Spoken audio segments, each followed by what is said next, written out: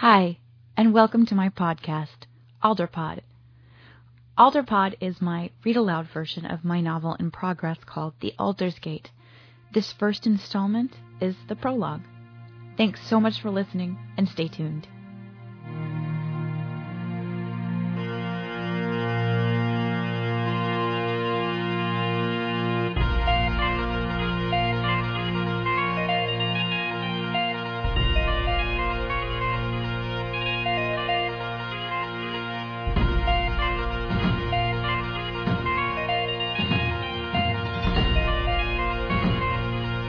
Prologue. It was supposed to be the end of the world. The darkness of a chilly autumn evening was illuminated. Night turned to day. The inhabitants of Yrena turned their frightened eyes to the skies, convinced their deaths were about to come. And for many, it did. But the dust settled, the skies cleared. Those who still had eyes to see opened them again unto a new world, barren, desolate, and alien. On the great island of Wea, the first queen and her king set up court. As a symbol of continuity, King Frederick I planted 30,000 alder trees from the northernmost point of the Great Isles to the very tip of southern land. These trees seemed possessed of an altogether magical ability to grow in spite of the storms, the plagues, the fires, the floods. The queen established the tenders, women dedicated to the upkeep of the sacred altars. These would be their children. These would be their legacy. And for 100 years the alders grew, while the world around them changed.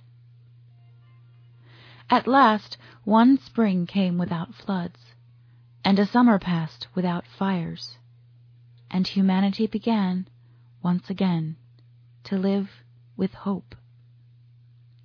But something was different.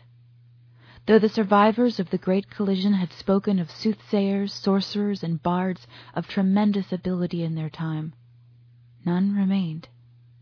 There were no more prophecies, and no more prophets. The gods were silent. The gods had left. All that remained was the Aldersgate, if even that was anything but a myth at all. And so the awakening began, and the men and women of the great islands began to push further south, traveling across the White Sea in their long boats and claiming all they saw. Some stayed behind, claiming that such endeavors were bound for disaster, while on the continent the rivers ran with blood. Then one queen was convinced that conquest was the key to her people's continuation. She saw herself seated on a rocky peninsula, her great castle rising from the sea, impenetrable. She would start a new era. So it was that Queensland was taken, away from the dark-skinned natives, and established as the new center of government, thought, and life. The Soterans were pushed further and further south, their forests and streams depleted, their kingdom in ruin, until finally they came to a dry expanse so remote they were left to it. Then came wars. War in the north between factions on the island and the new regimes in Queensland. War in the south on the dry borders between the new territories and the barren deserts. More and more, Queenslanders moved into the territories, planting alder trees in every village as a symbol of their resilience. The people grew hard out in the territories. Then came the Queen's curse. Those in the Isles believed it was God's wrath for the lives the colonists had taken in their endless pursuit of the continent. But it seemed the curse was not limited to the colonists. At first it was cause for rejoicing. Male children were welcomed as strong hands, leaders, and soldiers. But reports began trickling in from all around Yrena. There were not enough girls. Less and less every year. And even among those who were born, a growing portion were found sterile when it came time for them to bear children. As the male population grew, the Crown adapted. Peace was established between the great islands and Queensland, uniting them together under one flag. 3 new knighting orders were begun, and there was no war for 150 years. But still, fewer and fewer women. Then came the steam age. Factories rose out of the landscape. The skies grew darker again. The Queen prepared her knights for war should they need, with weapons designed not only to kill, but to destroy. Should the Soderan threat come again, they would be prepared. All on the face of the earth was prosperity.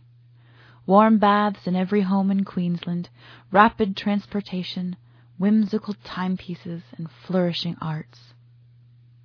But there were still secrets. Secrets deep below the ground, and in the hearts of those who could not share them.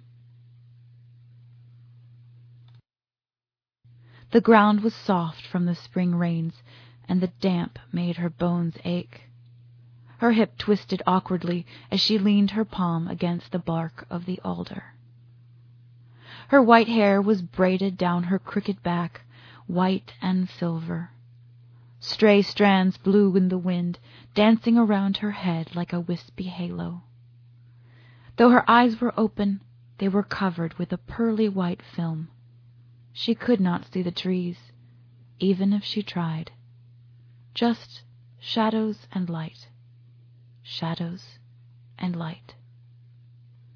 But it was all well and good, she supposed. What else could she do? It certainly wasn't worth complaining when you were about to die. She had written a hasty letter yesterday, when she knew for certain that she faced her death. It had been coming for a long time, the dying. Over 100 years, by her count. She hoped the knight she gave the letter to would get it to the Queen in time. Laughing, she lowered herself down by her favorite alder, one she had single-handedly raised from a wee sapling. It smelled fresh under the branches, brimming with life. And then she could feel the earth beneath her hands, and she could smell it too. All the trees began here, in the dark earth, growing out of death itself. How many things, she wondered, were in this very dirt? The pain was unexpected. She had been prepared for something, but not for this. It was worse than childbirth, like her spine itself was being separated from her body, and the ribs being cracked one by one. In fact, that was much of what was happening. But she had asked for this. She had known it would come.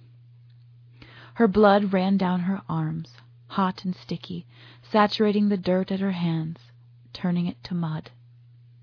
And still the tree moved, claiming her, bringing her home. She was pulled in, twisted, changed. Her limbs burst, and then grew. She heard a voice, "Skin and bone to bark and leaf, tender, come home, tender, come home." The pain began to subside, and in it came something else. She was rising, expanding. Her heart burst, her breath subsided, but it was ecstasy, pure, bright joy. At last, at last, she was blooming.